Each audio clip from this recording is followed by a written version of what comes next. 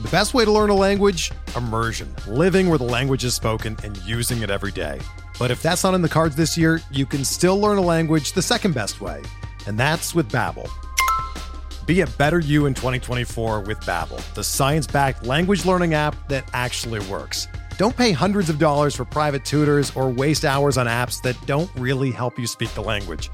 Babbel's quick 10-minute lessons are handcrafted by over 200 language experts and help you start speaking a new language in as little as 3 weeks. Babbel's designed by real people for real conversations, and their tips and tools are approachable, accessible, rooted in real-life situations, and delivered with conversation-based teaching, so you're ready to practice what you've learned in the real world. Here's a special limited-time deal for our listeners. Right now, get up to 60% off your Babbel subscription at babbel.com/Blue Wire. That's 60% off at babbel.com/Blue Wire, spelled BABBEL.com/Blue Wire. Rules and restrictions apply. Juan Soto has been dealt, but Wilson Contreras has not. Tyler Mahle has been dealt. So has Frankie Montas. There's a whole lot more to talk about as we go through all the trade deadline deals here on RotoWire's Fantasy Baseball Podcast.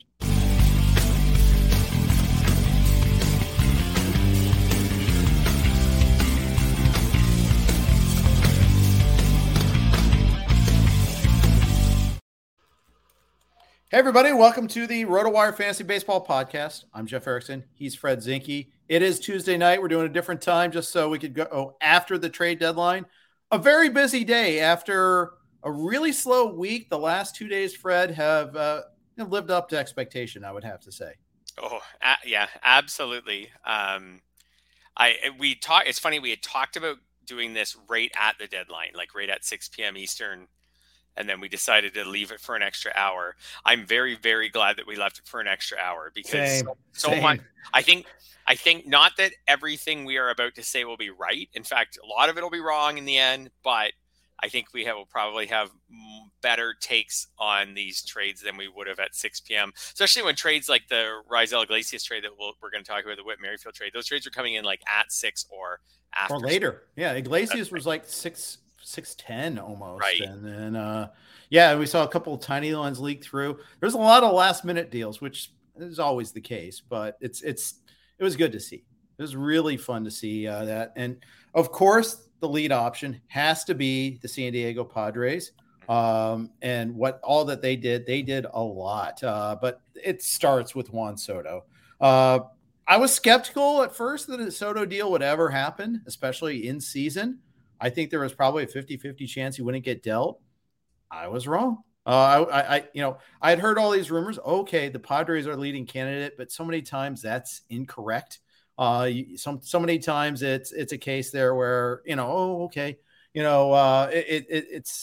an issue there where, that's the leading candidates because what the agents have fed. They're the leading candidates to get Max Scherzer last year, but it happened. It happened this morning too, not in the deadline and, not at noon.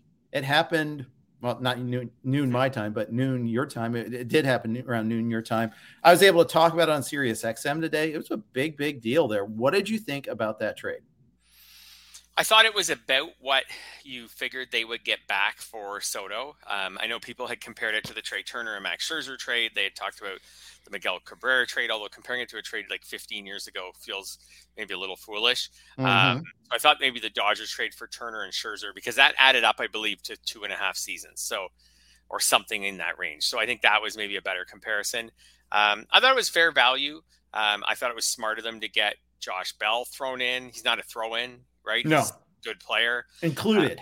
That's right. To get him included, I have no idea how those conversations worked. Did AJ Preller take it right down to the end and they had arranged a deal and he's like, oh, and I want Josh Bell, or was he in it the whole time? I don't know. But I think it was fair value for Soto. You're never going to get fair value for Soto. I think it was as fair as they were going to get. I'm not surprised that it was done like much earlier than the deadline. I think it's the kind of deal that's so big that you figure out a team that's really willing to do this. You figure out the players and you make the deal. Instead of nickel and diming the Padres and wanting them to throw in like, oh, we want one more mid-level prospect. No, we got the Dodgers on the phone. I think you can do that with some of these guys who were traded at the deadline for 1 or 2 prospects. When we're talking about a Juan Soto type deal, and then there were all the hiccups with Hosmer. So, I think that I think even with those hiccups too, I think they had to get it done early and then figure it out the rest of the day, and they did. And I think actually in our show notes, I still have Hosmer going to. I don't think I ever changed that. I didn't. So yep. I still have it's Hosmer. Luke Voigt, not Hosmer. It's Luke Voigt now, and Hosmer's a Red Sox. Yeah. So fantasy wise, I think this is a small increase in value for Soto and Bell. I mean, Soto is who he is. Bell is who he is. They're in a better lineup. They're in a team that's going for it. I think it's not a monumental change, but I think it's because the park change isn't much or anything, but I think it's a small change uptick in their value. Do you agree? Yeah, I think so. I think it helps Luke Voigt a lot, although he's on a bad team. There'll be nobody there with him. Yeah, he play every game down the stretch. Yep. He'll play every game and hit in a better ballpark. Washington in the summertime is a great place to hit. Great place to hit when it's hot. He's probably their cleanup hitter every game from here on out. Luis Garcia batting in front of him and ... Yeah, Nelson Cruz, Victor Robles. Yeah, how about Nelson Cruz didn't get traded? Who's going to trade for him? Have you looked at what he's done this year? For sure. You're right. I thought maybe some team. You're right. So that must mean that they couldn't even give him away. No, not really. That no team was willing to trade like their 30th best prospect just to have Nelson Cruz kind of rotate in and into their DH and pinch hit down the stretch. Yeah. I think that means he's done. This is it for him. I would think so. I mean, there's a date for everyone. I thought he'd bounce back after last year. I was wrong. I rostered him a couple of places. Yeah. But yeah, and keep in mind you're getting 0 defense from Cruz. So there's that. He's been slumping lately. 661 OPS this year. Doesn't even have 10 homers. Yeah. Yeah, it's tough. It's been a rough year, and I'm sure the team context doesn't help, but he chose to stay there too. But now looking at what they got, so they got James Anderson's number 5 prospect and Robert Hassel. We got his number 11 prospect in James Wood. They got the number 205 prospect in Harlan Susana. They got 2 guys that would be top 100, if not top 20 prospects in CJ Abrams and Mackenzie Gore had they not already graduated. Maybe top 50. I might be overstating the case. Point is, they got a really significant haul here. They needed to. Their farm system was really badly barren. It was not a good farm system. Their top 3 players in their farm system were all added in the last 2 weeks. Elijah Green being number 3, being a guy that got drafted in the first round this year. Brady House was a first-round draft pick last year, and he's kind of fallen backward a little bit. Cade Cavalli had a slow start to the season, and they've had a lot of other prospects fail. You look at Carter Keybust as one of those guys that didn't develop pitching-wise. They just haven't gotten much from their young pitchers. Josiah Gray looks good. And Keibert Ruiz, who I like his long-term future too. He's had mixed returns this year, but I think that's still it's okay of a return. But the whole thing is they didn't have to make a trade right now. That's the one thing. I think they could get more for him now than in the offseason. They might be right about that. I'm not sure. But at the same time, they didn't. They did this very public negotiation with Soto. They said, well, we offer you got Buster Olney out there parroting what they say, like the highest contract ever. No, not an average value. I mean, it was a 13-year deal that they were offering. It was like 20th highest in baseball in average annual value. And he's a Scott Boras client. Average annual value matters to him. So it's kind of disingenuous to say that. Like, oh, we did our best. Sorry, we had to trade him. Our hands are. They're selling the franchise. The Lerners are. And that was a big issue for them. It's either get them signed or under market signed, by the way, or clear the books. And that they chose the clear the books method. Yeah, I think this is what they had. I think this might be almost what they had to do. You mentioned a lot of their failures. They also didn't expect Steven Strasburg to be a complete zero at this point in his career. Patrick Corbin signing hasn't turned out at all. And that's a big contract. So, and just a big spot on their team. This is what they have to do. They had to add several prospects. They have to tear it all down, which they've done. They have to let these guys slowly emerge as major leaguers over the next 2 or 3 years, and then they can start signing free agents to, veteran free agents to go along. I don't know if they had to do this. That's what I'm arguing is they didn't have to do this. At least they didn't have to do it now. They let Rendon walk. Now, granted, Rendon's been hurt. Do you think Soto was just unwilling, though, to tie himself to a team that's in last place and has a terrible farm system? Like no matter what no, because they entered negotiations in the first place. There was back and forth. Right. It's just they didn't match what he perceives to be the market rate. I mean, on an annual basis, it was like $29 million, which, yes, is amazing and a lot of money, but it's also less than many other players in baseball. And you're never getting another contract again. This is his it's it. If you sign a 13-year deal, it's done. No matter what happens the rest of the market, no matter if players are making $50 million 5 years from now. I mean, he is an inner circle player. He's a generational player. He's 23 years old. I think, I think if you give him the right deal, he stays.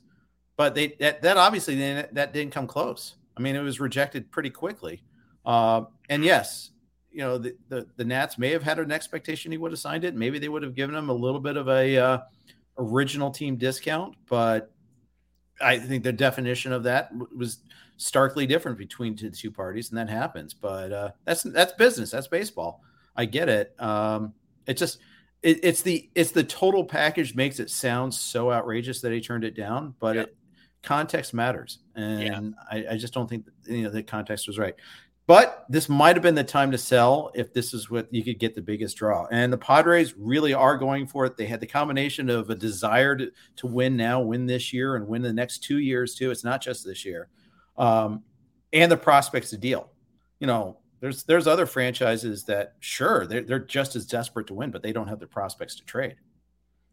Yep, absolutely. The Padres are in a perfect position, and they should go for it. And they're getting Tatis back, and a lineup with Tatis, Machado, and Soto hitting in some order 2, 3, 4 probably, or 1, 2, 3. And Bell hitting fifth in that lineup is so pretty darn good too. Like they could put Tatis in the leadoff spot. I think that would make a lot of sense. Soto second, Machado third. Like Soto is such an on-base machine. Making him second makes a lot of sense to me. Machado third, and then maybe Bell hits cleanup.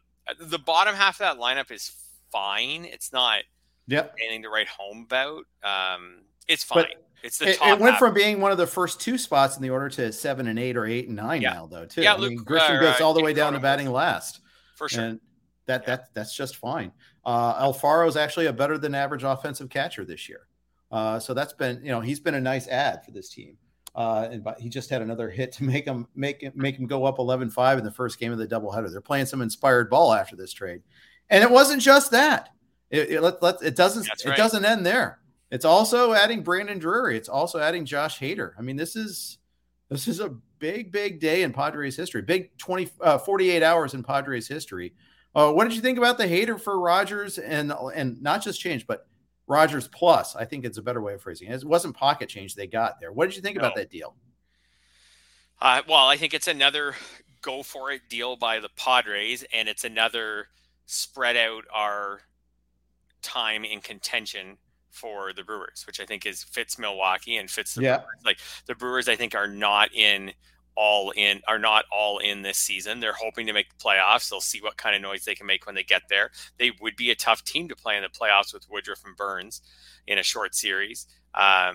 But the Brewers, like you can see by the lack of other moves they made at the deadline, they're not all in. And now they've traded Hader, who wouldn't have been on the team for as long, for Rogers, who will be on the team for longer, I believe, because of his contract. And then they've also added Ruiz, who might be their center fielder. Who knows? No, he's not right now, but he might be at some point this year. Right. Prospects. So I think it's just 2 teams, both who could be in the postseason, but with maybe different sense of urgency. That's right. That's right. And I'll say this. It's really hard to find a good center fielder. They just had Lorenzo Cain retire this year. I mean, they've been using like Tyrone Taylor out there. They've been using Davis out there. Both options are kind of found lacking. Ruiz could be that guy if he can hit enough. I think the defense is there. The speed's there. Fantasy-wise, we want to see him get the call, but he may be in AAA for a while. Yep. But they got some other parts there that are pretty good too. The thing that caught my eye was, I think you look at Dinelson Lamet, and that's a guy that's really interesting to me. That's right. So the Brewers took all these pieces that are interesting, I think, and then said, okay, the Brewers have done a good job with their pitchers, right? So they've said, I even forgot that Freddie Peralta's back. Like, that's a danger. Yep, that comes back this week. Yep. Yeah, for the postseason. So tomorrow, yeah. So I think they've said, we'll take all these pieces. I mean, let's be serious. Rogers was a top flight fantasy closer a month ago. So, I mean, and he had been a good reliever for the Twins for a long time. So, I mean, this is someone who had fallen on hard times, but he's a lefty. They can put Devin Williams in as the closer. Williams could be like super valuable in fantasy down the stretch. Rogers could be part of a setup man committee. He could get the odd save when it makes sense for a lefty to be there in the 9th inning instead of the 8th. I think the Brewers are that kind of forward-thinking organization to do all that. Like you said, Ruiz may not give us everything we want this season, but by next season, he could be their starting center fielder. He's been good at getting on base in the minors, so maybe he hits high in the lineup. Like, I think all that for the Brewers, I think it all makes a lot of sense. I mean, it's probably value, I'd say, just horizontal for Hader for fantasy for the rest of the season. He was already great. Value. In fact, the two most saves in baseball, these two pitchers, right? Rogers and Hader. I think so. That's right. So I'd say value obviously way down for Rogers, way up for Devin Williams. I wouldn't say it's a lock. Devin Williams gets all their saves down the stretch, but I think he'll lead the team in saves the rest of the way handily. So I don't think it's way down for Rogers because I think it was already down. He had already lost the job. He had already been, say they're using a committee without him. Luis Garcia picked up saves on Sunday and Monday after the trade, but Sunday, and leading to a bunch of people picking up Luis Garcia, who I didn't know until Sunday throws 101 miles an hour. All those fab bids for Garcia, it's just like, I mean, at least you got one save out of it minimum, and maybe another one in this doubleheader today. Yes. Some people may not have put him in their lineup. They may have bid on him. This guy, the Hader trade. This guy, right? Yeah. And you got no saves because you didn't even get the one save. So I spent the fab and didn't get the fun to go with it there. When I say it's value way down for Rogers, the reason I feel that way is I felt like there was an opportunity for him to have maybe like a few clean innings and then get that Padres closer job back from Garcia. Whereas in Milwaukee, I just don't think it's going to happen. See, I disagree. I think they like using Williams in the 7th and 8th inning a lot. I guess. I don't know if they're going to necessarily go to Williams right away. They could go Rogers some if a situation calls for a lefty. They could go with Boxberger. I think that, Craig Counsell is really good at manipulating that bullpen too. So I wouldn't be surprised if he gets some here. The problem is you're not going to be able to count on it. You're just going to have to hope. I mean, you don't start him this week if you have the flexibility to change your roster beforehand.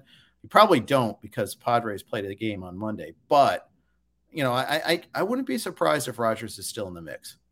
So you wouldn't drop Rogers? I would not. I would not. Okay. I think I would drop him in at 12. I'm not that optimistic. And Williams, not much to say on Williams because he's basically not available. So a bunch of people had a great setup man on the bench or on their roster and may now have a great closer, and we'll see. Yeah, he's right. Way more valuable than he was, but there's not much actionable unless you're in a trading league, I guess, other than that, and your deadline hasn't passed. But in fab leagues, there's not much actionable you can do on Williams. Yeah, there's other places. Yeah, you could. And safe plus hold leagues, Boxberger's definitely going to gain a little bit of value because he moves up one rung in the ladder probably, or at least he's at even with Rogers, I would say. Right. I think you're right about that. So that was a fun little trade. I mean, the Brewers, they behaved. This is like you said, this is how they extend the window for themselves without really hurting themselves too much in the short term. Which, it's a first place team. You know who else always trades their closer? Was Billy Beane. Billy Beane did the same thing all the time, and it worked famously. I remember Billy Taylor getting dealt, and they get their future closer out of it. They traded for and away with Keith Folk. They did the same, I think, with Isringhausen. This is what they did, and they found that to be like a way to add value to the team. So it wouldn't surprise me if this is just something that they do in the Brewers just kind of found too. And let's face it, the market for relievers wasn't that great, except the Twins going out and getting Jorge Lopez. Let's talk Twins next because you and I just said it before the podcast started. The Twins had a great trade deadline, really great trade deadline. They didn't get the biggest names, but they got targeted acquisitions. They got Tyler Mahle, who I think is going to do really well in Minnesota. They got Jorge Lopez, and they got Michael Fulmer too to add to their setup package because they needed another starter and they needed to fortify that bullpen. And I think they did that really well. And their competition, the White Sox and the Guardians, did virtually nothing. That's right. Yeah, it seems like for the Twins, full speed ahead to try to make the postseason. Yeah, I mean, the White Sox were the favorites to make the postseason out of that division at the start of the year, so they could certainly, Luis Roberts coming back, like they could certainly still, like some other guys like Lucas Giolito, we know have the talent to turn things around. It could still happen, but the Twins have set themselves up really well. I think Tyler Mahle will be much more effective as a member of the Twins than he was with the Reds. I mean, his is so obvious. The home road splits this year, throughout his career, it's easily traceable. It's home run prevention. He should be much better as a member of the Twins. Like if you have Mahle, yeah, you're dancing about this one. You're loving it. The bullpen is interesting, and I think that's something fantasy managers are going to care a lot about right now. Like, does Lopez become their closer? Do they just kind of committee it with Lopez and Pagan and Duran, and now Fulmer is in there? To just the four of those guys kind of like share saves and, share like the 7th, 8th, and 9th inning, depending on who's fresh and matchups and things like that? Or, I don't know. What do you think about that? I trying to recall, I think Rocco Baldelli had a quote saying he was going to pitch him in the 9th inning. Let me see if I can find that quote. It was one of those, I'm not going to use the word closer quotes, sure. But I think it was, I do think he kind of acknowledged that there's going to be a lot of 9th inning usage out of him. And I mean, while you're looking, I can mention, Lopez, like he's been great this year and a good closer. Prior to this year, he was terrible and was not a closer. So this isn't like they traded for like Craig Kimbrell or Raisel Iglesias or one of these guys who has several years of being a closer. Like it's not like Lopez is the guy who has to be a closer. He's just a guy who Baltimore made their closer this year and he had done well with it. He should be fine at doing it with the Twins. But they could easily just say, we're going to share saves and give some of these other guys opportunities. But I would say, did you find the quote? Because before I hear the quote, I would say I would keep Lopez in every league. I would not add Fulmer. I would be pretty willing to cut Pagan at this point. Oh, yeah. Pagan's let's go last first. Pagan's an easy cut because he's not even the first one. Yeah. Duran's a guy I hold if it's not Lopez. Yeah, I would keep Duran, keep Lopez for now. Yeah. Cut the others too. I'm still scrolling on the quote. I'm looking at Brandon Warren's timeline because he's my go-to for all things Philly. But the problem is he's got like 1,000 tweets today, like almost every beat writer. But the Twins were very active, so it's very difficult. But I'll find it at some point here. But I believe that the line was Lopez will pitch in the 9th inning. The thing is, I think Lopez changed himself significantly, that there's some sustainability there. But if I'm the Orioles, I still think it was smart of them to do it. I think this was kind of one of those win-win trades. I think that's one of those where you look at what the Orioles are at right now, like a 2 or like, I think the line was like a 2% chance at the 3rd wild card. That's not a contender. That's a team that's having a feel good story, but you do your best to still win in the future. I know there's value in making the playoffs, but I think they traded Lopez at his peak at the same time. Yeah. I agree with that. I think as much as we just gave the Twins a lot of credit, when I look at their roster, I do see a team that I think is an easy out in the playoffs compared to other playoffs. Like every other year. Yeah. Unfortunately, so when I look at their rotation in a 3-game series in the first round, Sonny Gray, Tyler Mahle, and Joe Ryan, like it's fine, but it's not compared to what some other teams will roll out. It's not great. It's fine. Their batting order, again, it's fine. Like Carlos Correa is their best hitter. He's good. He's not Aaron Judge. Like the other guys, Polanco, Reyes, Buxton, like they're fine. The bottom of the order is nothing special. It's got guys like Gary Sanchez and Gio Urshela. It's not a good lineup for a playoff team. To me, they look like a team that can make the playoffs, but unless they get lucky, is an easy out. But that bullpen will obviously try to be part of the solution. And I think just making the playoffs for the Twins and winning their division would be a really successful season. And, even if the Twins played the Rays in the first round, I don't know. Right now, I would take the Rays. Yeah. We'll see. But I think they win at least one game. No, at least it's no longer a one and done for them. They've got that going for them. After and you never know. Incredible streak. There's so much of a luck factor, and the Twins will have all 3 games at home, as long as I understand the new baseball playoff rules properly. Right. The Twins will play all 3 games at home. I'm still not picking them to win the series, I think, unless the other team's got some injuries. But whatever, they're going for winning their division, and they picked up Malley, who's right? Am I right? I believe he's under contract for next year as well. Yes, he is. Right, that's his free agent. Next year's his year. So next year they could trade him again if they're not in contention and get some of what they gave up for him back, or they could have him for another postseason. So I could not find the quote, by the way. That's okay. I suck at multitasking. I think I'm with you that. So what I found really interesting about this is we talked leading into the deadline. A lot of people talked about all these closers on losing teams who could see all their fantasy value sapped at the deadline. Well, a bunch of them weren't traded, so that's great. David Bednar, Scott Barlow, etc. There were plenty that were, though. Lopez got traded, but this is what I was going to say. Lopez got traded into one of the few situations where he could actually go to a new team and still get saves. And then David Robertson, who we can talk about later, he got traded to a team where he could go and could. Yeah, that's 50-50, though. Yeah, but could get saves. None of these guys got traded to a team where, it's just a clear setup. But you're wrong, because there is one. Except for one. That's right. Yes. That's where I was going with this whole thing. Except for one guy who none of us really talked about and no one really saw coming. That was it just shows how much planning just doesn't always work out. And we stashed Scott Effross in case he was the Cubs closer, and he got traded. And that's not the one I'm referring to. No, I know. And people were selling low on some of these other guys. And I'll drum roll you. And drum roll, please. The closer who just lost his job is. You can answer it. Raisel Iglesias. Yes, of course. Who no one saw coming, and is way higher end as far as what was invested in him. Is way higher end than all the guys we were just talking about. Just signed a 4-year deal in the offseason. It's crazy. No one sees the Iglesias coming.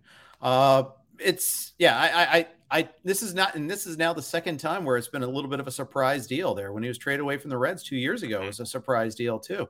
Unpleasant surprise. Now, here's the key on this deal here. Iglesias signed this 4-year deal. The incumbent closer is Kenley Jansen, who signed a 1-year deal. Kenley Jansen closes this year, but Iglesias closes the next 3. Right. So I think that's an easy conversation with Iglesias. We know Iglesias will want to be the closer. They bring him in and say, hey, we need to work we need to work the 8th inning for the rest of the season. Right. Kenley's going to be the closer. You're a closer next year, 100% guarantee. We're not going to sign a closer in the offseason. You're a guy. You're getting paid like the guy. You don't have to worry about that part of it.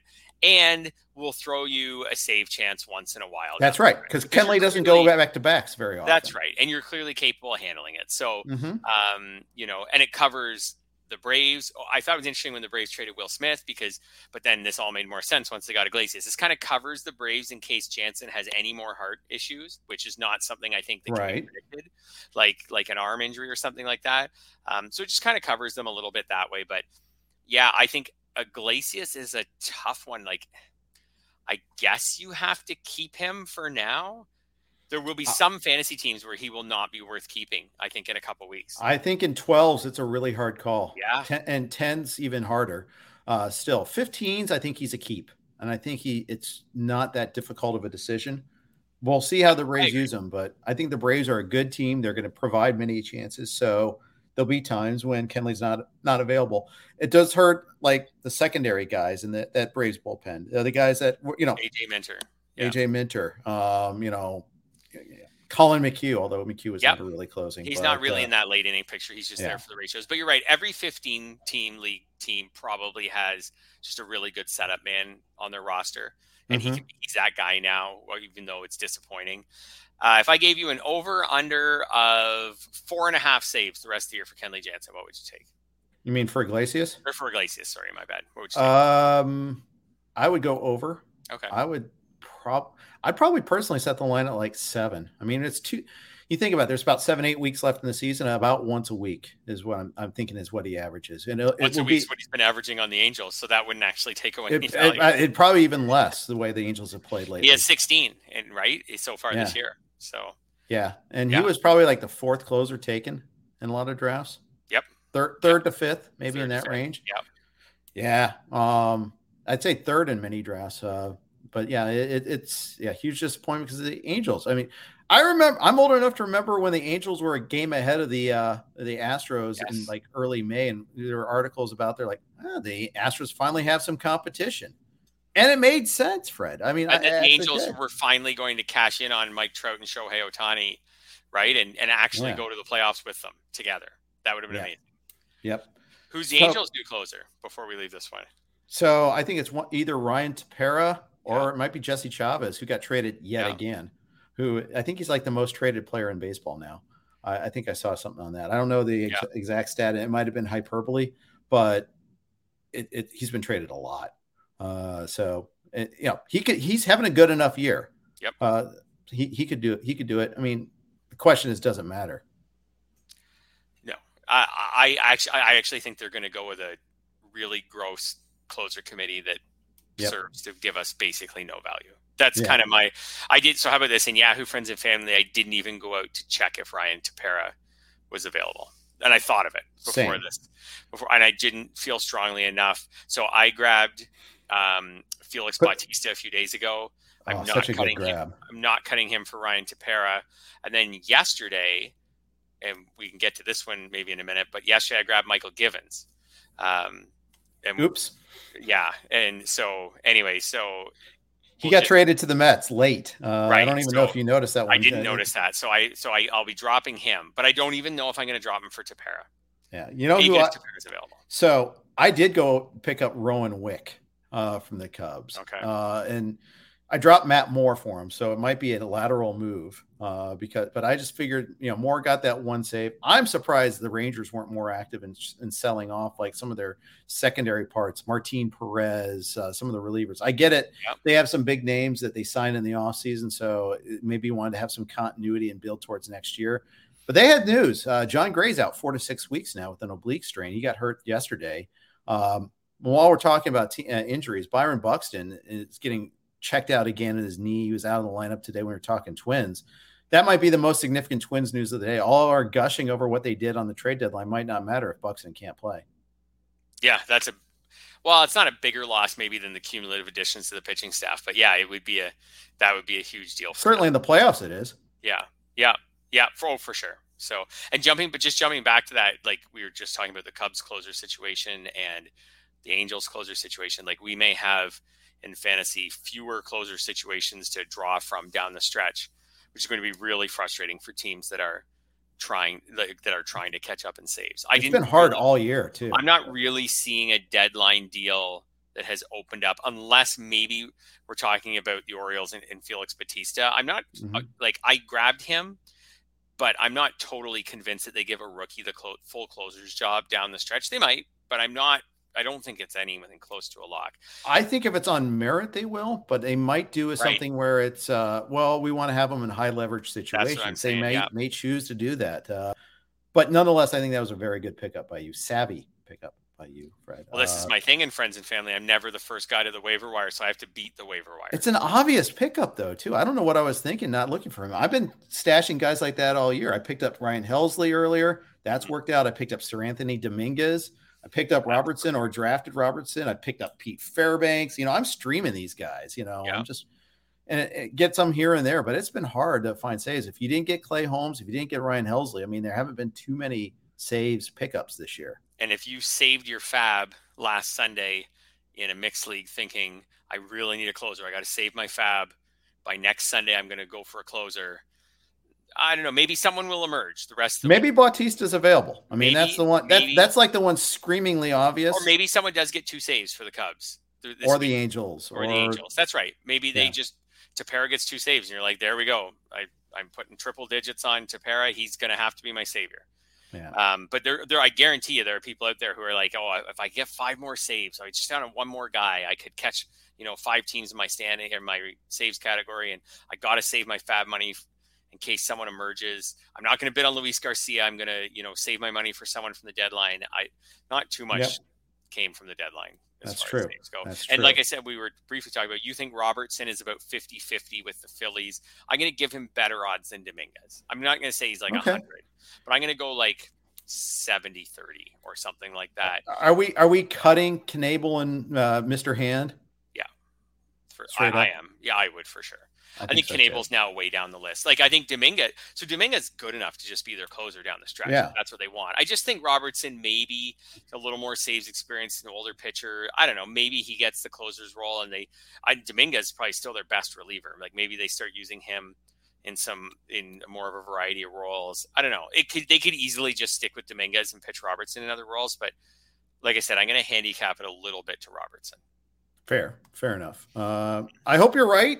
Because even though I have Dominguez and friends and family, I have Robertson in a lot of places. Labor, one of my main event teams. So yeah, I'm really kind of counting on that one there. David Bednar did not get traded. I'm surprised at that, but his form was a little lacking recently, so that might have had something to do with it. And the Pirates might not have seen what they liked. And the thing is, it's not like he's a free agent this year. Bednar's going to be around for a while, so they didn't have to trade him. So that makes sense. And the other big shocker is Daniel Bard getting signed to a contract extension, 2 years, $19 million yesterday. Yep. What are the Rockies doing, Fred? No trades at all. Not a single trade. LOL Rockies again. I saw the Rockies listed as the biggest loser for the trade deadline. Oh, you saw me do that? Yeah. Or was that somebody else's list? No, I think I saw. More reputable source. Nah, come on, more reputable. No one's more reputable. No, I saw that one. I saw a lot of people just mentioning, like, what are the Rockies doing? But that's so fun to dunk on the Rockies. That's how we always are with the Rockies. Like, and we're not just dunking on them. Like, we are actually looking at them and saying, like, what are you guys doing? Mm-hmm. Yeah. All the time. Yeah. It's first guesses, second guesses. It's actually amazing guesses. they're not even worse. We're always right about them. They're always doing the wrong thing consistently. Yeah. It's amazing. Yeah, all the way back, Ian Desmond signings and things like that. And you're just, what are you guys thinking? Yes, like I said, it's amazing. That's a good one. It's amazing they're not even worse than they are. So, yeah, it is. Anyways, the other team I saw people dunking on was the Cubs for not trading Wilson Contreras or Ian Happ, but especially Contreras. Yeah, exactly. SB says Rocky should have gotten Joey Gallo for pennies and rejuvenate his career. Absolutely. I mean, yeah, absolutely. I mean, it's just, it makes so much sense. Just get him the heck out of New York. It didn't work there. They could have gotten him super cheap. I mean, super cheap in terms of talent, but they're probably thinking they want to be super cheap in terms of dollars, knowing them, because they're the Rockies. And, Dick Monfort. I mean, I think it starts at the ownership level. That's where the rot begins. So many times we dunk on the GMs, but if the owner's saying, no. I mean, I think that's what happened with the White Sox too, and Rick Hahn versus Jerry Reinsdorf. So we'll see about that, but we'll get to that in a sec. And we're going to get to the Cubbies in a second. But before we do the Cubbies and the lack of Wilson Contreras trade, we got a quick note from one of our sponsors. The weather is heating up, and so are the promotions at Caesars Sportsbook. Today, anyone who is at least 21 years or older, so that includes you, Fred, and in a licensed Caesars Sportsbook state, okay, that's not you, can create a new account and redeem the Caesars Sportsbook promo code ROTO15. That's ROT as in Tom, 15.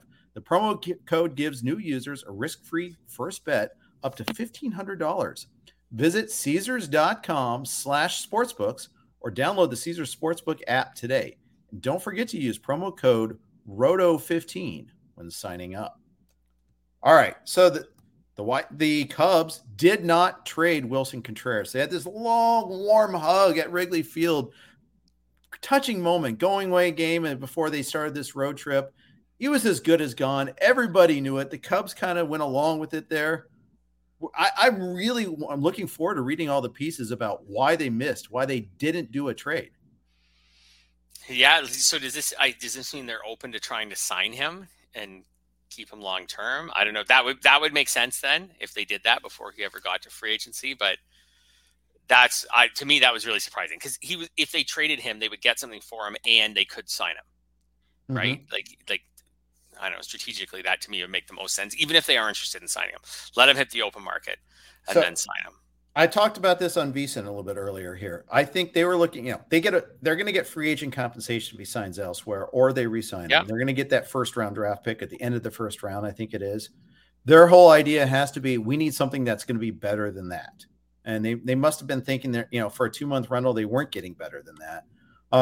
But I would recounter that I would, I don't know what the offers were, first of all. I think we never will know exactly what the offers are, but you got to think that they could have gotten some reputable prospect that could have, that you at least can play a little bit in professional ball. There is a big leap between pick 32 and a guy that's doing well at AA. A big leap. There's no guarantee of success. So I'm a little surprised at that. As I said before, it's not like they stopped any of the chatter, any of the talk about him being on the trade market. They really anticipated moving him. They dealt away their entire bullpen. So clearly they anticipated being, sellers at the deadline here. They haven't acted like buyers in a while. I mean, except for the Seiya Suzuki signing, which, which is a little disconnect between everything else they've done. Yeah, I'm surprised he didn't get dealt. I'm surprised the Guardians didn't go after him. I think once the Astros traded for Vasquez, and we'll talk about that in a second, that kind of just screwed the market a little bit there for Wilson Contreras and for the Cubs. I thought the Yankees would have been a fit. Like the Yankees are pretty all in this year, right? Jose Trevino's been okay, but I mean, come on, you can replace 2 homers yesterday. 2 homers. Saved his job. Maybe saved his job. The Mets, maybe Joe McHugh got talked about him. I've seen a lot of people dunking on the Mets. We'll get to that too. Because I have some comments on the Mets, but I'm surprised. I'm really surprised. Yeah. Anyways, I don't know. Like you said, the Rays, we don't know what the answer. We don't know what the offers were. So, I guess, but in theory, it seems very foolish. Yeah. Yep. So, talking about inaction, let's stick in Chicago. The White Sox. Oh my goodness, Fred. They sat on their hands. They added Jake Diekman. That's it. That's the list. So, they made it very public that they were in on Ohtani, as if Ohtani was available. I mean, it was pretty clear it was like only if there's like a shoot for the moon sort of deal, like the Soto trade, which there clearly wasn't. And then, we did our best. We tried. They didn't do anything, which it's stunning to me. It's been a disappointing season for the White Sox, for clear. And I know they've been hurt a lot, but they've also underperformed. I think they've done. I also think they sat on their hands in the offseason. Their only acquisition in the offseason was Kendall Graveman. They really haven't done anything. And the Twins were active, but the White Sox and the Guardians were just like, nope, we refuse to do anything. Yeah, and the White Sox are 3 games out of the division. And when I look at their lineup and their rotation and their bullpen, it seems to be about as good as Minnesota's. I don't see why they felt like they couldn't add anything. And it has some like pretty obvious and maybe easy to fill holes. Like they could get an outfielder to replace Gavin Sheets in their lineup. Josh Harrison's in their lineup. Like like you said, they could have added more than Jake Diekman to a bullpen that like has maybe underachieved a little bit, but has some decent pieces in it. The rotation though, like Cueto's been fine for them. I think you just have to count on Giolito and Lance Lynn to pitch better. Well, that's just the thing. Lance Lynn is showing some signs. Giolito has been terrible at home. Just awful at home. I tweeted right before the show. I actually used Giolito in the Tout Wars DraftKings thing tonight, but man, I had a lot of hesitation. I almost didn't pull the trigger. He's at 6,800 when the top starting pitchers are going for 10,000 in a home start against the Royals, and I still had hesitations about it, palpitations almost. Mm-hmm. But it's really remarkable how bad he's been this year. Yeah, I absolutely. He like they have no choice but to just keep running him out there and hope that he figures it out. We just did a Tout Wars, the Tout table, and we said, what was it? Was it Lance Lynn? No, it was Giolito, Barrios, and Trevor Rogers. Which player is the pitcher is the most likely to turn things around? And at least at the time I put my entry in, I felt like most people were picking Giolito. Yeah. I picked Barrios and commented that I think he already has turned it around. In like his last 6 starts, his ERA is like below 3.5. Like I think he's already turned it around. I'm not saying he's going to be an ace down the stretch, but I think he's already come back to being mostly what you expected of him. Giolito hasn't turned it around at all. This is what he does, though. He's reeling you in, Fred. And the 2-inning 7-run start is coming. Just look at for him. To me, it's all about schedule. He's a classic bully. Yeah. It's Detroit, St. Louis, Kansas City. 13 strikeouts against the Phillies. Wow, that's impressive. Oakland, Tampa Bay. Those are his last 6 starts. So Philly, without Bryce Harper, is the only one that even remotely scares me at all. St. Louis St. Louis actually didn't have Goldschmidt and Arenado. Right. Exactly. So that doesn't scare you. Yeah. Yeah. Yep, for sure. But winning the winnable starts is a big part of being a good pitcher. But you're right. You just got to know it, that it's coming. Yeah. And I've said this on this podcast before this year, and I do feel like, as someone who watches most of his starts, that I can tell in the first inning whether he's got it or not. At the end of the first inning, he struck with the Tigers. I believe he struck out the side in the first inning in his last start.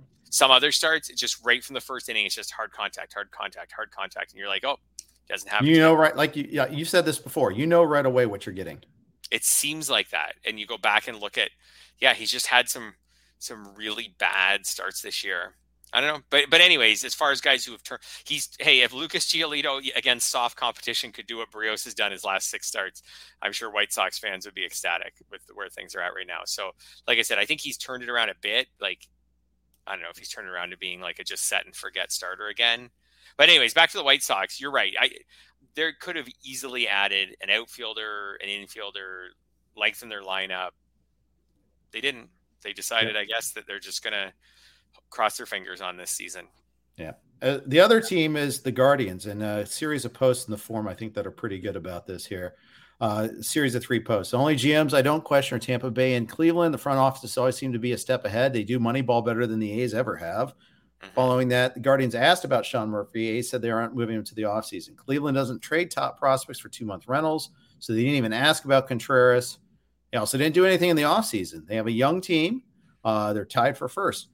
Okay, so they're tied for first in the AL Central, a very weak division, in my opinion. That if you're looking at it as, okay, they're going to make the playoffs, I just don't think this is a team that can win the playoffs at all. And I think that's always got to ultimately be your goal. I think that Cleveland's been there before too, and they opted not to. I mean, when it goes back to Lindor, it goes back to even before that.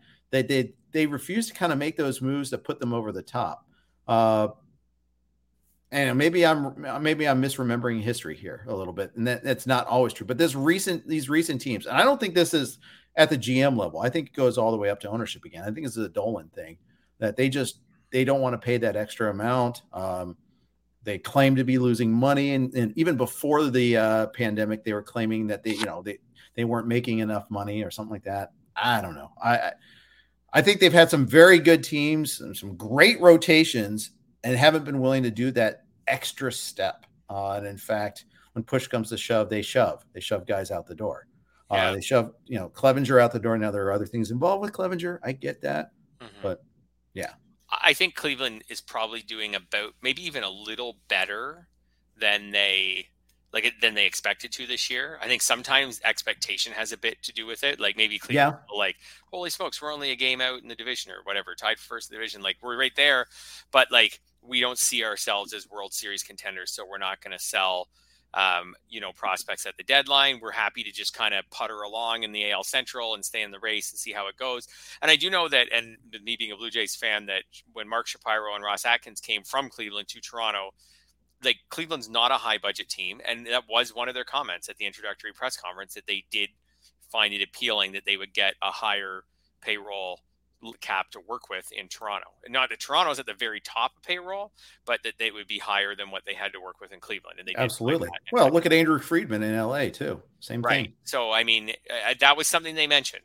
So Time Bloom in Boston. So Cleveland has to build something sustainable and not cheap, but sustainable and manageable at their payroll. And I guess trading prospects on this team that's just barely over 500, trading prospects for rentals doesn't make sense. Yeah, I'd agree with that. Yeah, I definitely agree with that.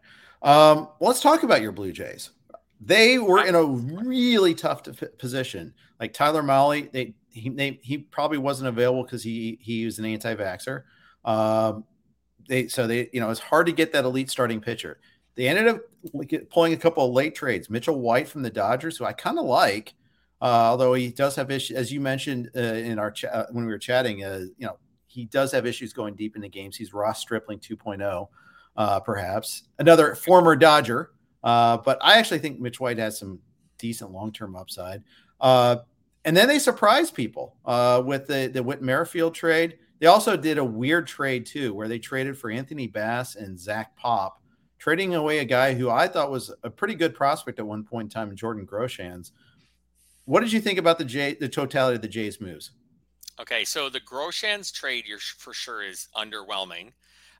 Groshans, I think the answer to that is that Groshans has lost a lot of prospect value. He hasn't played well this year, and I think you'll see him fall on prospect lists over the next offseason, which is another good reason why it's not always a bad idea to just trade away your prospects when people want them, because this sometimes happens. And I saw it with Nate Pearson, for example, too, who they can't give away right now and was once worth a lot. So anyways, with the Jays, Pop and Bass, not fantasy factors at all. They deepen the bullpen. They're not great relievers. I think Jays fans would have found it way more exciting if the Jays traded for like a Raisel Iglesias type, but they didn't want to do that. They wanted to trade for guys who are cheap in the bullpen. Pop has a lot of years of control. The Jays love that. Even Bass has a $3 million contract for next year, which the way he's pitching this year sounds like a good idea. I think their plan, we saw this with the Simber Richards trade last year, it was to get relievers they could have for more than 1 year. So they start spring training with a bit of a base in the bullpen.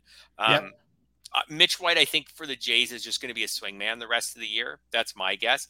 I think it was interesting. Like Ross Stripling's actually been really good for them in the rotation. He has. I don't know. Just doesn't go deep. I know. He's like a poor man's Sonny Gray. Right. So it's like, were they going to bump him? So they were linked to say Syndergaard. Like Syndergaard hasn't pitched better than Ross Stripling this year. Were they going to bump Stripling for Syndergaard? Does that actually make the team any better? It's like, quote, deeper. But instead, they grabbed a guy in White who can go in their bullpen, be a multi-inning reliever, or go to AAA and just keep starting, and then be available when they need a starter down the stretch. They didn't, like you said, they couldn't get Mahle. I think the Yankees kind of beat them to the punch on Montas. The Merrifield trade, though, was really interesting. I believe that Merrifield, this one's interesting. The Jays have said they view him as an everyday player. George Springer has an elbow problem, has missed 3 of the last 4 games, and could end up, I think it's reasonable to say now, he could end up for at least a short IL stint. Well, he's on the IL. That would make Merrifield startable in fantasy. I'm interested to see. I think this is a value drop for Merrifield, which we don't usually see when a player goes from a bad team to a good team and a bad offense to a good offense. But I feel like in Toronto, I don't know, like unless they hit him leadoff sometimes, when Springer's out, they can hit him leadoff. When Springer's back, if he hits low in the lineup and he doesn't play every day, I don't know. I don't know if Merrifield's going to be usable, and definitely not in 10-team leagues and maybe not in 12s. I worry about that with him. He had so much value tied to him just hitting leadoff for the Royals, or at least high in the lineup and stealing bases, right? Yep. So you're like, hey, he's not a great player, but he's going to get me 80 or 90 runs scored and steal 30 bases. Now I'm not so sure. When the Jays are healthy, he's not a better player than Espinal or Biggio, who have been playing second base. He's definitely not better than Springer, Gurriel, and Hernandez. Yeah, I was just going to say, he's not what you would call good. He's better fantasy than anything else. I do see why he fits for the Jays, because they have this injury concern over Springer, and second base is arguably their weakest position when everybody's healthy. He can play second. He can play the outfield. Adding him, actually, they didn't pay a ton. Adding him makes sense. Yeah, honestly, it's almost all about what sort of start he gets off to. They gave up in this deal. They gave up Max Castillo, who's actually sneakily pretty good, I think. Okay, yep. And then Samad Taylor, who I don't know a whole lot about. I think he's kind of just an extra guy in this deal. But you know what? His numbers are okay this year if you number scouting a little bit. He's a 23-year-old in AAA, 763 OPS. The year before, 888 in AA. So, yeah, I could see it a little bit. Max Castillo, on the other hand, he's actually in James Anderson's top 400 prospect list. Number like 220 or so. That's not bad. Yeah, that's not bad for a guy who's a 30-year-olds plus second baseman on the decline. Yep, I don't think that's a bad haul at all for that. But you know what? If Merrifield gets off to a hot start, it won't matter. I mean, all you need him to do is be good for a couple of months. Yeah, he reminds me a little bit of when the Jays traded for Ben Revere a few years ago, when they had that Batista, Donaldson, and Encarnacion group. They traded for Ben Revere. He's a little more of an all speedster than Merrifield, but pretty similar. Yeah, like speedy guy. In the outfield, primarily Merrifield probably primarily be in the outfield. Speedy guy, could hit leadoff, could hit ninth. I think that's kind of how they'll use him. But for fantasy purposes, I think this is a loss for him. He also has to get vaccinated. That's what's also interesting about the whole thing is he was the guy who, when the Royals came to town, was not vaccinated, but actually said in the media, if I was on a good team, I'd probably get vaccinated. Right. So here we go. He's probably getting vaccinated as of today. The Jays are on a road trip, so he can do the road trip with them. Maybe worst case scenario, if he got vaccinated today or tomorrow, that he'd miss a home series or something like that. What I read was anybody that wasn't vaccinated to be eligible for the first game that they're back, they had to be vaccinated by Friday. Now this past Friday, you mean? Yes. Right. Yes. So maybe he misses the series. Yeah, but one series, you can deal with that. But beyond that, not so much. It's just fascinating that we've seen that as the teams come to Toronto, there aren't that many unvaccinated players. Like the Royals, there were except for the Royals. The other teams were all dropping like 2 guys and stuff like that. And the Jays actually did manage to trade for one of them. So, anyways, curing COVID, one trade at a time, your Toronto Blue Jays. Anyways, it's kind of funny, but I'm worried. As someone who has Merrifield in some leagues, I have him in our labor league. Yes, you do. I'm worried about how much play he'll get. And will they let him just run the bases like the Royals did? I always felt like the Royals just really didn't care. They're always losing. He can steal bases. When he had Ned Yost, he loves steals. With the Jays, I don't know I don't think he's getting the same green light. If he hits leadoff, say if Springer's out and he hits leadoff, I don't think he's stealing bases in front of Vlad and Bichette and everything like as much as he was stealing them in Kansas City. And if he's getting lower in the lineup, he's not getting as many opportunities. Right. That's a good point. I think he's one of the few guys who got traded today where I think usually when guys get traded to good teams, it's a win for them. He's one of the guys who I think it's a loss. I can see that. By the way, I think Mitch White's actually in AAA for now, but ultimately he's going to be in the rotation, I think.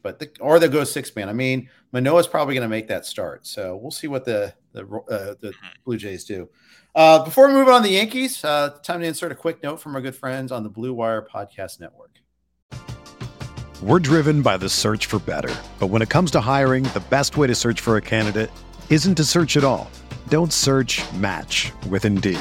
Indeed is your matching and hiring platform with over 350 million global monthly visitors, according to Indeed data, and a matching engine that helps you find quality candidates fast.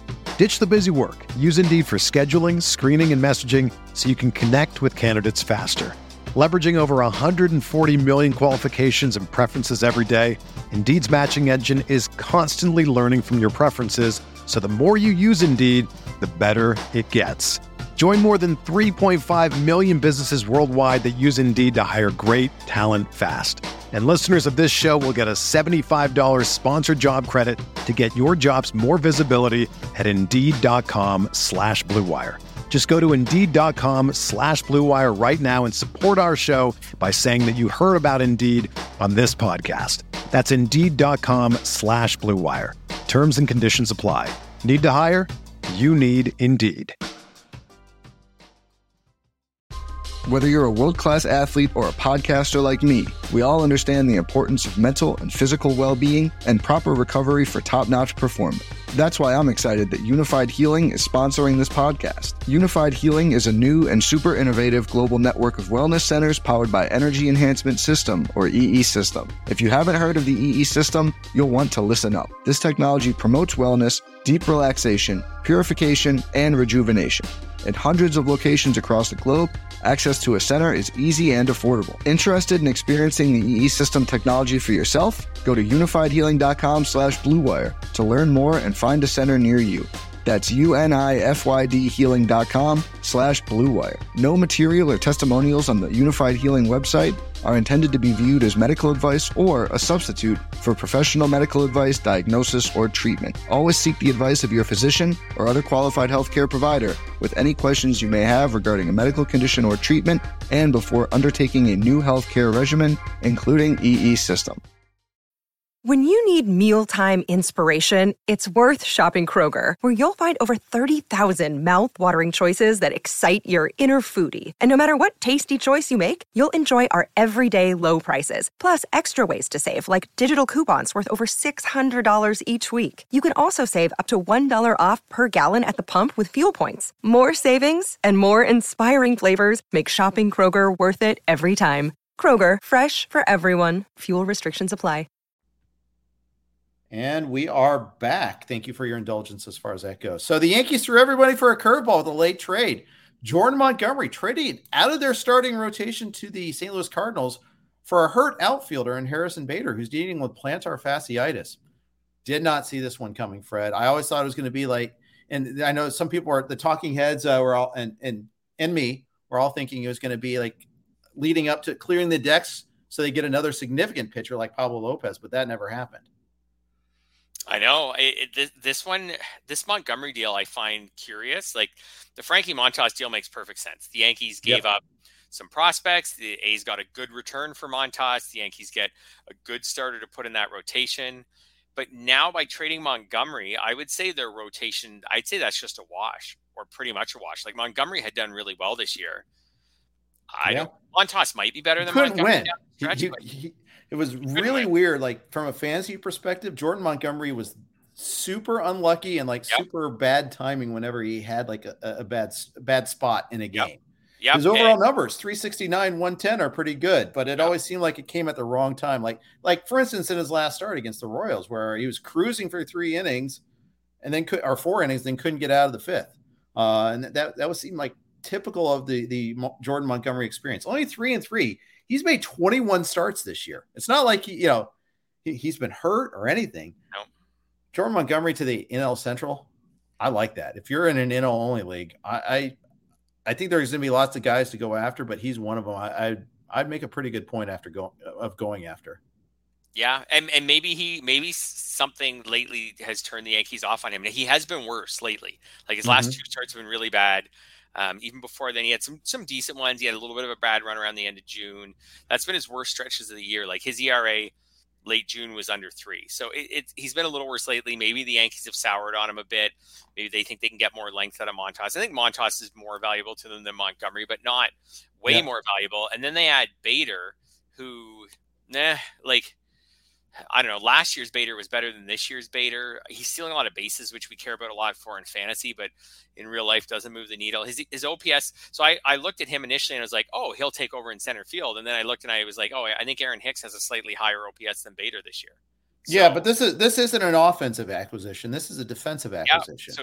So they get him in center field now. Hicks kind of moves around a little bit more. Yep, they have better defense. I don't know. I just find the whole thing. The Yankees didn't get as much better at the deadline as I thought they were going to. When they first got Montas, I was like, okay, here we go. This is probably the start of a lot. And now with this one, I don't know. They didn't get that much better at the deadline. Their rotation got a little better. They got a better. Oh, Montas is huge, though. It's so how much better is Montas than Montgomery? Significantly. I think so, eh? So because significantly better. Ability to go deeper into a game. Keep in mind the bulk for sure. I think it's a big difference. I think that he's going to be someone. I think I think had he not had the shoulder thing a couple of weeks, like a month ago, he would have been on the same level as Luis Castillo in terms of what he would have returned in the trade market. I think he's a significantly bigger improvement over who they had over Montgomery or anybody else that they replacing the rotation. I think he slots right in. Probably, let's see, looking at the Yankees rotation right now. I mean, obviously Cole's number 1, Nestor Cortez 2, Montas 3. I think I start him over Taillon. Domingo Germán. The thing that it's surprising to me is Severino just went on the 60-day IL. They kind of left themselves a little naked right now. That they need Germán all of a sudden. That's the thing that surprised me about the Montgomery trade. Yeah, I like I said, I don't love it. I thought they needed the pitching depth. I'm a little surprised by it. I think your points on Montas are fair. I think it just depends on how good you think Montgomery is. Like I said, like his last 2 starts have been poor, which has pushed his ERA way up. It was in the low 3s just like a couple weeks ago. Yeah. The Montas part is key. I mean, I don't think you need to do the Montgomery trade necessarily, but Montgomery is not a playoff pitcher. And that's the way I'm looking at it. The Yankees are going to be in the playoffs. Obviously, they're going to win their division, obviously. And they're not playing in the 3-game series either. So they're thinking straight ahead to a full series. And you need a 7-game series. You need length out of your starters. You need to at least get into that 6th inning, get at least 2 times through the order, if not 3. I know they added to their bullpen. They added, Efros, Trevino, whatever. I'm not convinced that was great, but we'll see. But the big thing is that, Chapman's been better lately, so that helps. But they needed, I think they needed that stud, a guy that, that can take the ball in the playoffs and be confident he's going to pitch well. And I don't think Montgomery's it. Taillon might be. Taillon's losing 4-0 today, though, so we'll see about that. I don't know. I just think that was all of the playoffs in mind. Luis Castillo would have been the dog for them, though. I mean, I think he would have been the perfect fit. I think it's a perfect fit for everybody. Yeah. That was the guy, and I think the Yankees were in on Castillo. They didn't match Seattle's price, or Seattle topped their price, or whatever the case may be. Bader, I think he helps their defense. Maybe it might even be they mix and match Judge and Bader a little bit. Though not Judge, Hicks and Bader, matching Judge. That'd be funny. And they added Benintendi last week too. And that gives them some OBP and some defense in the corner, a little bit there. They're going to have a lot of optionality, and that's one thing the Yankees will do. From the Cardinals' standpoint, Montgomery is a better pitcher than what they had, and I think better than Payante. But this is a pitch to contact team. They still don't have a playoff ace. They added Jose Quintana and they added Jordan Montgomery. Okay. It's as I was tweeting back and forth with Cardinals fans, it's such a current iteration of the Cardinals move. In fact, I think I called Quintana with Nicholas Gott earlier, and he's with Pitcher List, and we were talking about him. He's a big Cardinals guy, and they're supposedly in on Montas. They were definitely in on Soto. They did not do they did not get their big trade though. They got little trades. Yeah. No, they traded as though their plan is to kind of grind their way to the playoffs. Mm-hmm. Right? Like you said, Montgomery's not awesome, but he's a 5 or 5 and a bit innings pitcher who can have a mid-3s ERA. They grabbed Quintana, who in that division so far this year had a mid-3s ERA. Like their goal, I think, like you said, they don't have this high-end ace. They don't look scary in a playoff series, but they do look like a team that's out to kind of grind their way into the playoffs. I'm a little surprised they thought that they didn't need Bader, that they feel comfortable with the outfield group they have, which right now is Dylan Carlson, Tyler O'Neill, and Lars Nootbaar. They left themselves, again, unless Dickerson on the bench. Gross. Yeah, that's not good. No, well, they seem like they'd be an obvious team to add an outfielder. Sometimes Edman plays the outfield, I guess. Especially now that DeYoung is back up, that maybe they put Edman back in the outfield a little bit. But Nootbaar, who actually has been pretty good lately, but they refuse to try. I don't know. He has. I don't think so. Actually, he's not been that good. Or maybe he just started so badly that his overall stats still make it look like it's not good. Yes. 690 OPS. I thought it was interesting. They refused to include Dylan Carlson in any deal involving Soto. Mm-hmm. Yeah. I guess. Yeah. I like Dylan Carlson. I was all over him this year. They like him more. O'Neill's banged up and he hasn't had this consistent level of performance. Yeah. It's a very interesting roster build. I was going to say maybe the Cubs wouldn't trade with them, but Ian Happ, I think, would have made a lot of sense for the Cardinals. Mm-hmm. Again, that's another grind your way to the playoffs type guy, but at least it would replace Bader with someone who's been a better offensive player than Bader this year. Maybe isn't quite the outfielder Bader is, but I like something like that. And then they've added Montgomery. I don't know. Like you said, this is very Cardinals. I think they can potentially grind their way into a playoff spot just by having one guy after another go out and post a decent start, and the bullpen be solid and the hitting be just good enough. But then they look like a team that you'd love to play in the first round. Or at least the second round. Maybe they even win that 3-6 or 4-5 series, but then they run into the Dodgers, Padres, or Mets or Braves and are way overmatched. Yeah. I just can't see them winning 2 7-game series back to back in those next 2 rounds. Yeah. So that's where I think the story ends. Maybe it could be owner driven again. For all we know, Bill DeWitt might be there saying, "Hey, I got you, Arenado. I'm not going to spend another, this. That's just not what I'm going to do." So I get it. But if you're a St. Louis fan, I understand your disappointment there, because that is a little bit, a little disappointing. I want to talk for my Reds for a second here. We talked about Mahle, we talked about Castillo and what they did for their new teams, But I thought the Reds did pretty well. I didn't like that they put themselves in the position to be sellers in the first point. And this dates back a year and a half ago, and that's covered ground, so I won't belabor the point. Yeah. But, man, they loaded up for Bear. I mean, I think they got better value in their deals than anyone besides the Soto trade. I thought that, both the Castillo and Mahle deals were really good prospect returns. So looking at, I use James Anderson's rankings as a proxy, and, that's a pretty good starting point there. I'm pretty happy with what they got. Yeah, I think so too. I think they did, like you said, they made the best of a bad situation. They were in a bad situation, and they moved their guys. Like, they moved Brandon Drury, right? Mm-hmm. Like they aren't holding anyone right now where teams are looking around, where fans are looking around being like, why didn't you trade that guy? Just get whatever you can for him. Like, they moved Castillo, they moved Mahle, they moved Drury. Their team in a 2022 sense is so much worse than it was a few days ago. But like you said, the prospect cupboard is now much, much more full. And now Reds fans have something they can start looking towards in the future. Yeah. I did want to ask you about Drury, and like, is he going to still be fantasy playable? I think this is not a bad landing spot for him with the. It's going to be a great lineup. It's a great lineup. He'll probably hit in the lower half of it, but even the lower half of that lineup's not bad. I don't know. When Tatis comes back, I think if Drury goes into San Diego and hits like he's been hitting, at least hits somewhat like he's been hitting, I think there's room for them to play him. I agree. He won't play third, obviously. He'll play some second, although Cronenworth is such a better defensive player.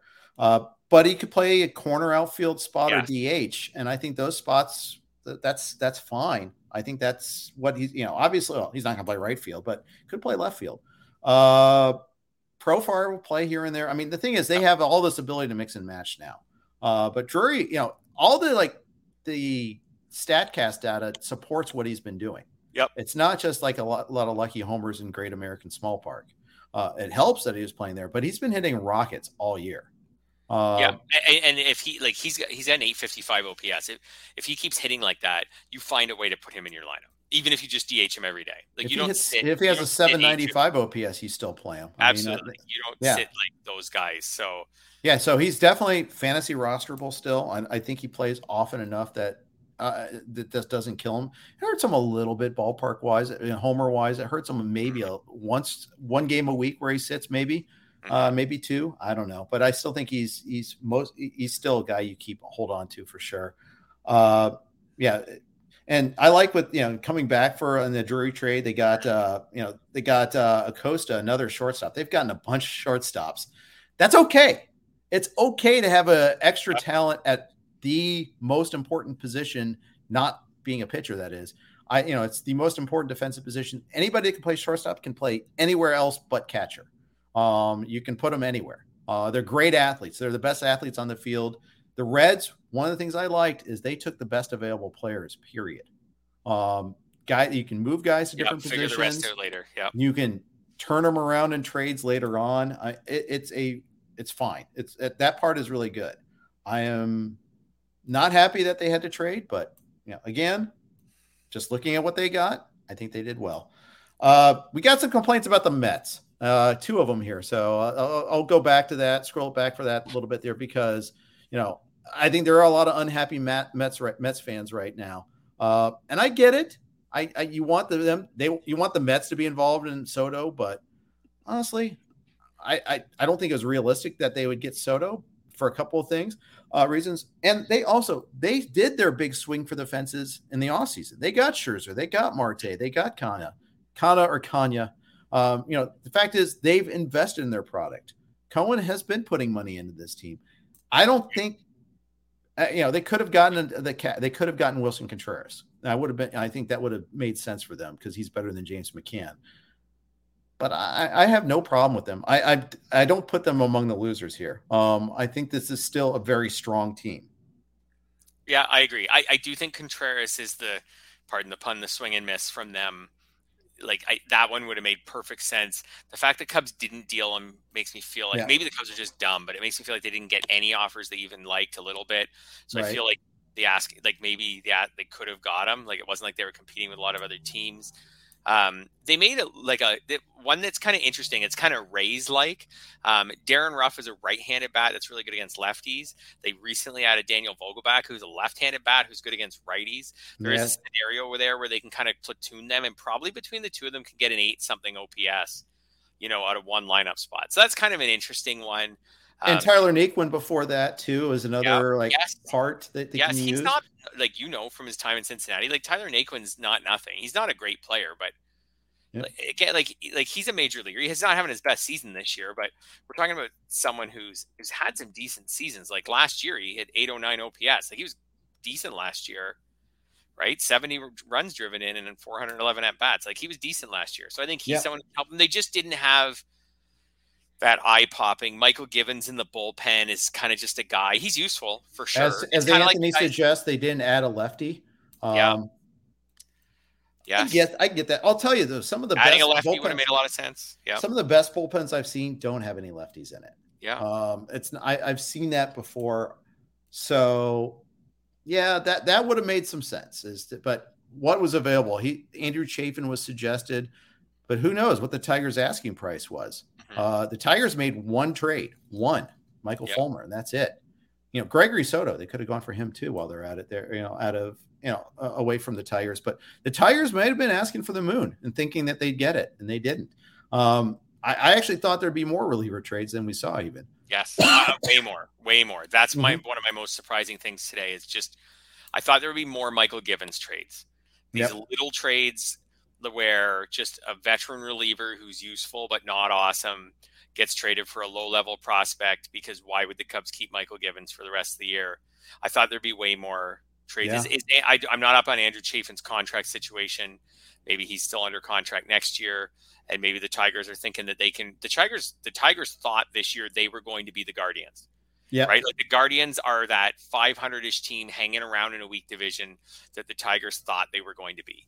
And they aren't, but maybe they think that they can reload and that maybe next year Torkelson starts hitting all of a sudden, Riley Green takes off and, the pitching guys like Mize and Manning figure it out. And maybe, guys like Chafin are under contract next year and they want to keep them. He is under contract next year. He signed a 2-year, $13 million deal in March. Yeah. Does include an opt-out clause for next year though. A clause for next year. I would stay in that deal if I was him. Yeah, probably so. Yeah. And the thing is, and so it is a little interesting to see how that happened. But Chafin, he has a 2.53 ERA, a 106 WHIP. I mean, he's been solid. Only one homer allowed all year. That would have been a good one to add. So yeah, good suggestion. The Astros, they did add a lefty, but they did it in an unconventional way. They traded away one of the guys in their starting rotation and Jake Odorizzi to the Braves. It was like a kind of win-win because the Braves actually are blessed with lefty bullpen depth. They trade. It's not often you see a contending team trade away two guys of their bullpen. They traded away Jesse Chavez and they traded away Will Smith. Mm-hmm. Now, they added Iglesias and they added another starter. Obviously, this is with Ian Anderson in mind. They had to get, Ian Anderson's as good as gone from the rotation now. But the Braves still have three other lefties in their bullpen, AJ Minter, Tyler Matzik, and Dylan Lee, all who are pretty good. So they're just blessed with lefties. And maybe Anderson finds himself in the bullpen, and gets it back, or maybe they send him down to AAA. I don't know which route they'll take on that. That's an interesting one. So, okay, first of all, and I saw this comment in our chat about half an hour ago, kudos to Alex Anthopoulos. I'm a huge Alex Anthopoulos fan. Yep. Another great deadline for him, getting Robbie Grossman, who hits lefties really well and can platoon with Eddie Rosario. Super smart. I think the Odorizzi for Will Smith trade for the Braves, like you said, makes a ton of sense. The Braves can cover the loss of Will Smith. Deepening that starting group is going to pay off for them. That makes a lot of sense. Obviously, the Iglesias trade is a huge one, but it also sets them up to not have to get a closer on the free agent market. Ian Anderson is really interesting. So your comment was he's good as gone from the rotation. And I'm not 100% sure on that. Like his last start was so good. 6 innings, no runs, 1 hit, 9 strikeouts. You know what? You're right. And I hadn't noticed that. So the start before Saturday. Right. So the start before that was the one against the Angels that you and I talked about because I streamed him in Friends and Family and he was awful. But the 3 starts before that were all 5 or 5 1/3, but only 1 or 2 runs allowed. Not amazing starts, but certainly hold on to your rotation spot tight starts. Now, I won't say he's been good this year because he hasn't. His ERA is basically 5. His whip's 150 whip, Fred. 150, crazy, 49 crazy walks bad. and 101 innings. Yep, the walk rate is not getting any better. He's continuing to walk batters, but he was better last start. I feel like he will get another start. I feel like they'll probably kind of go start to start with him the rest of the way. Spencer Strider's the other one that he came from the bullpen. He was an amazing weapon in the bullpen for them. He could go back to the bullpen at some point. Or they'll go 6-man rotation. Or they can go 6-man rotation to kind of, and I think that's their solution because it paces out Strider. Mm-hmm. It paces out Kyle Wright. Paces out Strider, huh? That's like right.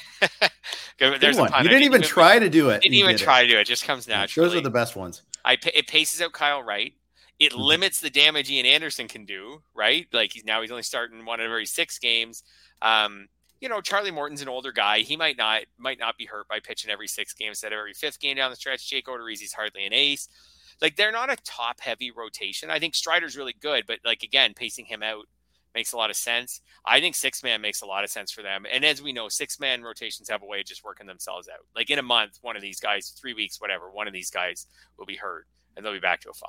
But a 6 for now, unless Ian Anderson comes out this week and just gets blown up again and they want to give him some AAA starts, I think a 6-man makes sense for now, which hurts everybody's fantasy value a little bit. But I don't know. If you have guys like Strider, you probably knew some sort of innings issue was coming. Probably so. Yeah, you're just happy if you were the guy who got him off waivers. Let's talk about one of Atlanta's trade partners, the Houston Astros. Rare to see 2 contending teams trade with each other, but it happened. Need for need. The Astros didn't have any lefties in their bullpen, so Will Smith is a perfect fit. They had a good bullpen, really good bullpen. Presley, Montero, Neris, Stanek, and Matone are all pretty good. Brian Abreu was actually pretty solid, but Blake Taylor's in the 60-day IL. They didn't really have a lefty of note in their bullpen. They had a 6-man rotation with Odorizzi with Lance McCullers ramping up. I think it shows McCullers going to go in the rotation. He's not going to go in the bullpen like we thought might happen. They kind of addressed that issue a little bit. I think that made sense. They did targeted acquisitions. They went out and they got the lefty reliever. They got a catcher improvement in Christian Vasquez. We'll see how they meet out the playing time between he and Martin Maldonado, because everything I've read suggests Machete, which is what they call Maldonado, is really good at handling pitchers, calling a good game, et cetera, et cetera. But, man, he's woeful at the plate. He sure is. He can't even get a 600 OPS the last couple of years. So, yeah, he's as bad as an offensive player as you'll see for someone who gets that amount of playing time. He does hit the occasional homer, so he does do something. But, yeah, he's awful. I thought the Astros deadline. Oh, I'm not sure. Did you mention Trey Mancini? No, I was getting there next. Roster, yeah. So that's a huge one. He's someone who could be helped by hitting in that lineup and getting out of Baltimore, maybe with the way their park's been playing this year. I think the Astros had a great deadline. Yeah, I think the one thing they didn't address was center field. Right. But Mancini plays a corner. Yeah, maybe every once in a while, Jordan Alvarez still plays the outfield. But they said they wanted Alvarez to play be the DH more often than not. That does take away an avenue of playing time for Vasquez, though. Every once in a while you think Vasquez might be a DH or something like that. And they added Mancini, who's either going to be first or outfield. So either Yuli Gurriel might also be a guy that loses some playing time. Yeah, I kind of see it shaking down as, Gurriel probably and Mancini are like the DH first base combo. Alvarez will probably end up, I guess Alvarez has to end up back at DH. Good amount. You're right. Gurriel could lose some playing time depending on how much Alvarez plays in the outfield, especially once Michael Brantley's back. Once Michael Brantley's back, Alvarez has to slide to DH.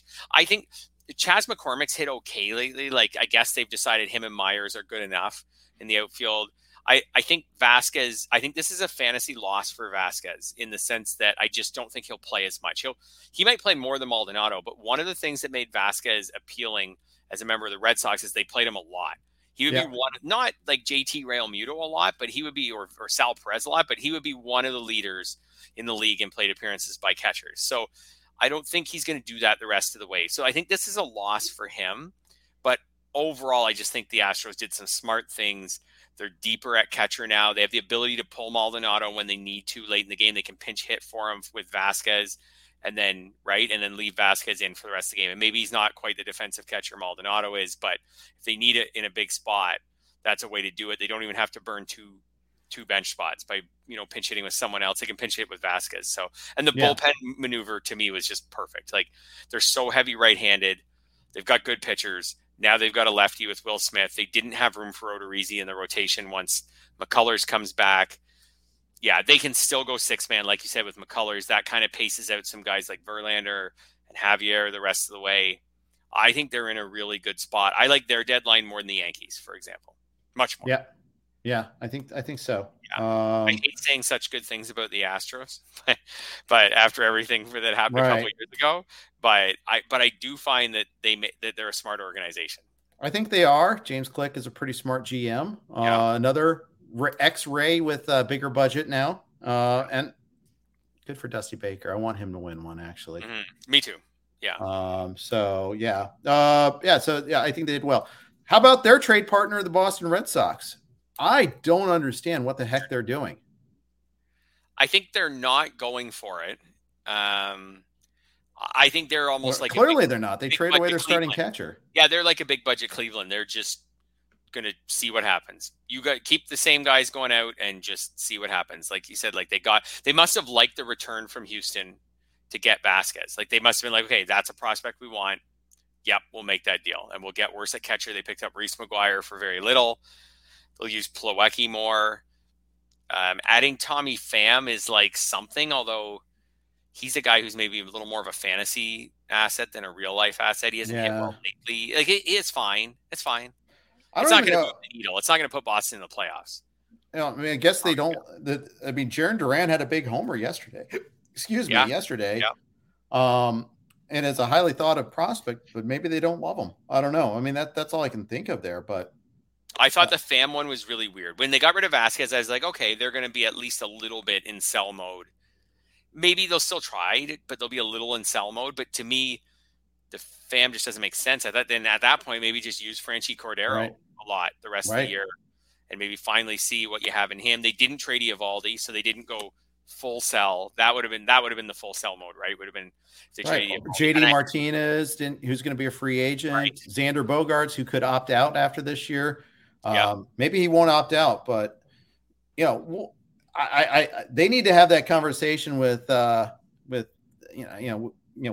there to see what they're going to do. I mean, maybe they all along were kind of counting on that because they signed Story and want to move him back to shortstop eventually.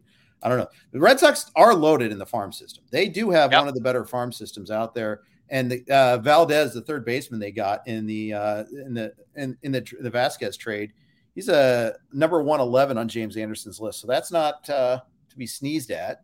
Mm-hmm. They got Bello that's up in the rotation right now, or has been at least. They got Casas. We keep on waiting for doing the Hosmer deal. That was weird, but I guess they had to have liked the return they were getting from one of the minor leagues they got from the Padres. Yeah, they traded away one minor leaguer of their own in that deal. Yeah, and they that's just them.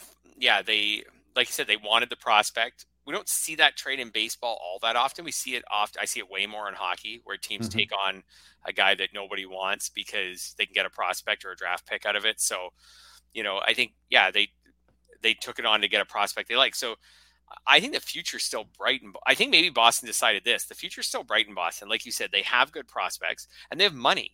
They have good prospects and they have money. They can go and sign free agents this winter and bring up prospects and like they can do those things. The future's bright. This year's Boston team, I don't think it really feels, especially with Chris Sale now back out, I don't think it feels at all like a contender to anyone. Like if they got in the playoffs, like look at that rotation.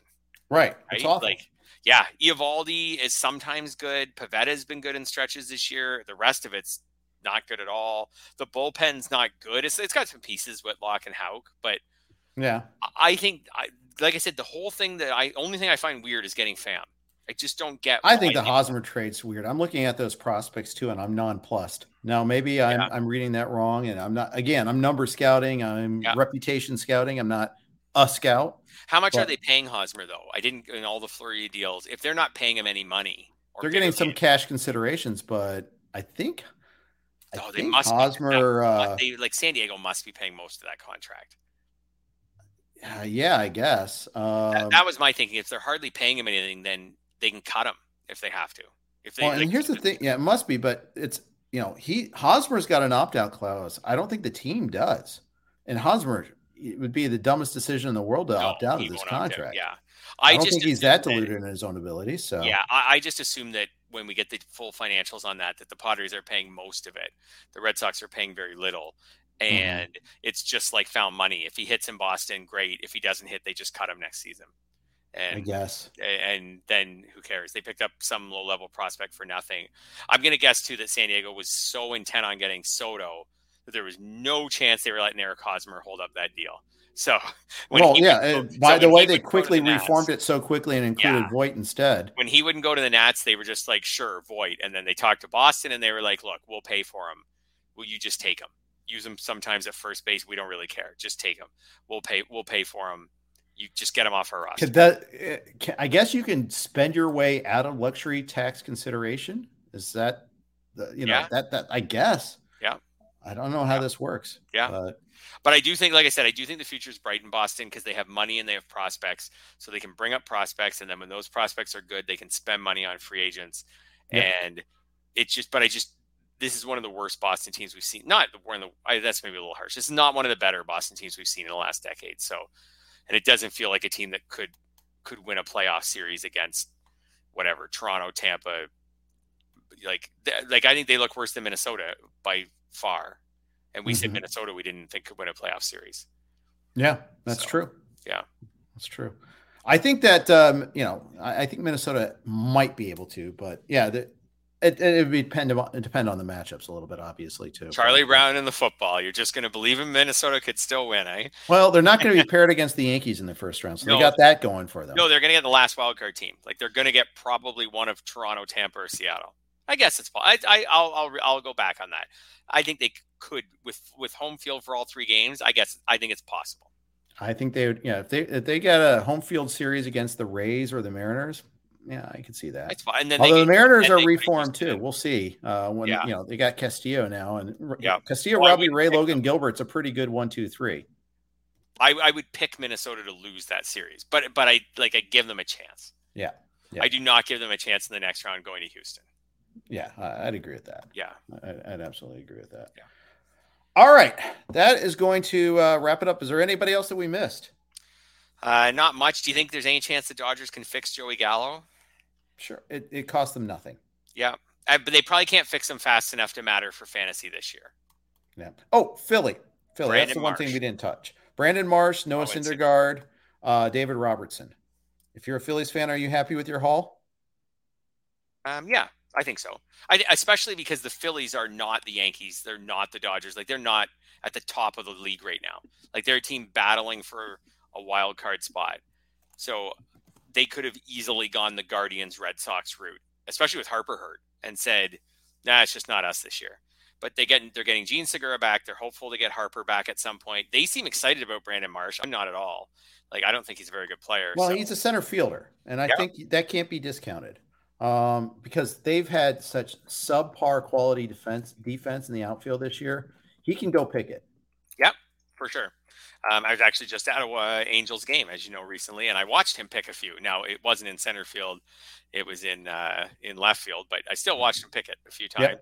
Yep. His OPS this year, just for the record, is lower than Odubel Herrera, who they released. I understand that now, but you're right. The defensive value for sure.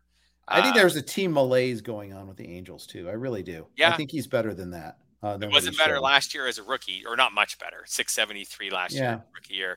I don't know. I'm just not that sold on him as an offensive player, but I do agree he could help them just with his defense rest of the year. I think Robertson helps them a ton because that bullpen's not great. And Syndergaard helps them, even though I don't know in fantasy terms if this is I don't think this is an upgrade for Syndergaard. No, except for the run support. Run support will be better. Yeah, it'll be better. Ballpark will be worse. Division's probably about a wash. Like I know the Nats and Marlins are appealing, but the Braves and Mets aren't. And the AL West is probably about the same overall as far as the 4 lineup. Actually, you got A's and Rangers. All the Rangers at least are trying. The A's are real easy. You're right. But maybe so. No one in the AL Houston. Actually, I'd say no one in the AL West is as scary as the Braves. No, They haven't Houston been as is. productive as the Braves this year. So Yeah, but Houston is, and Seattle is. they're not as far as like runs scored or OPS as a team this year. Like the Braves are above them. So They are weirdly, but I nonetheless, I almost always want to avoid Houston. They don't strike out. They're a long lineup, and they just got lengthier. So I don't know. Yeah, no, they're. I agree. Like they're a good lineup for sure. Yeah. Anyways, I just think Park is a negative. Like the Park switch is a negative one for Syndergaard. I don't know. He's another one of the guys who got traded today, and I'm not really that excited about. Yep. I'm not any more excited about him. There's no like now that the NL has the DH, he doesn't get that bump. Yeah, but I actually have one more question for you, by the way, before we sign off. And I will admit the Astros are better than I thought. I thought they were further behind the Braves. They're actually only one spot behind the Braves in OPS, so I'll say they're a wash. Actually, I thought they were further away. Anyways, go ahead. AL Tout Wars. Yes, we got to talk about this for a minute. I'm sitting second in FAB remaining. Castillo went off the boards last week. This is good. No, it's not. Tyler Mahle is a clear number one. Oh no, is there nothing else? Okay, I just assumed. Yeah, well, it's Tommy Pham. No. Well, wait, there's more. hurt Harrison Bader. I'd take him over Tommy Pham, I think. Oh, I might not actually. You're right, I might not. Oh, it's so bad. It's really bad. So how did we have this many? If Jesse Chavez saves games for the Angels, he's there. It's so bad. We had so many trades, but you're right. Like they're not that many cross league trades. Not that, and the ones that were, no, they're not good. I'm looking at Tommy Pham. And it's kind of a little like that is terrible. Crossing my fingers, hoping he plays. That is, I would take him over Bader just because he's healthy. That is so disappointing. You're right. The Montas in the league, the whole Soto trade, the Hader trade, like the Iglesias trade kills Iglesias' value. It's not even that great for NL people. The Merrifield one in the league, the Mancini one, the Lopez, the Robertson. That is unbelievable. Wilson Contreras not going to the Astros is what killed me. Obviously, Soto going over would have been huge. This was such a busy deadline, and just everything was almost everything was within the leagues. Yep. I would have never guessed. I just thought with the volume of trades that for sure there would have been something more appealing than Tommy Pham for you before we broke it all down right now. Yeah, I don't think there is. I really don't think There's not. You're right. Like you said, unless the Angels settle on a closer this week. Which is why when you said Thor, I was thinking that you might have been in an NL league and how you weren't enthused about him. And the NL is not much better. I'm only in one NL only league, and in fact, it might be worse. But it's maybe like, it's Thor, it's Iglesias. Yeah, Iglesias is helpful in an NL league for sure. I mean, at least in the AL, you got Castillo and Mahle, but I mean that's pretty thin. And David Peralta went last week. I tweeted about this. Like, if you're sitting with the number 2 hammer in the AL last weekend, do you use it on Peralta or do you wait to see what else comes over?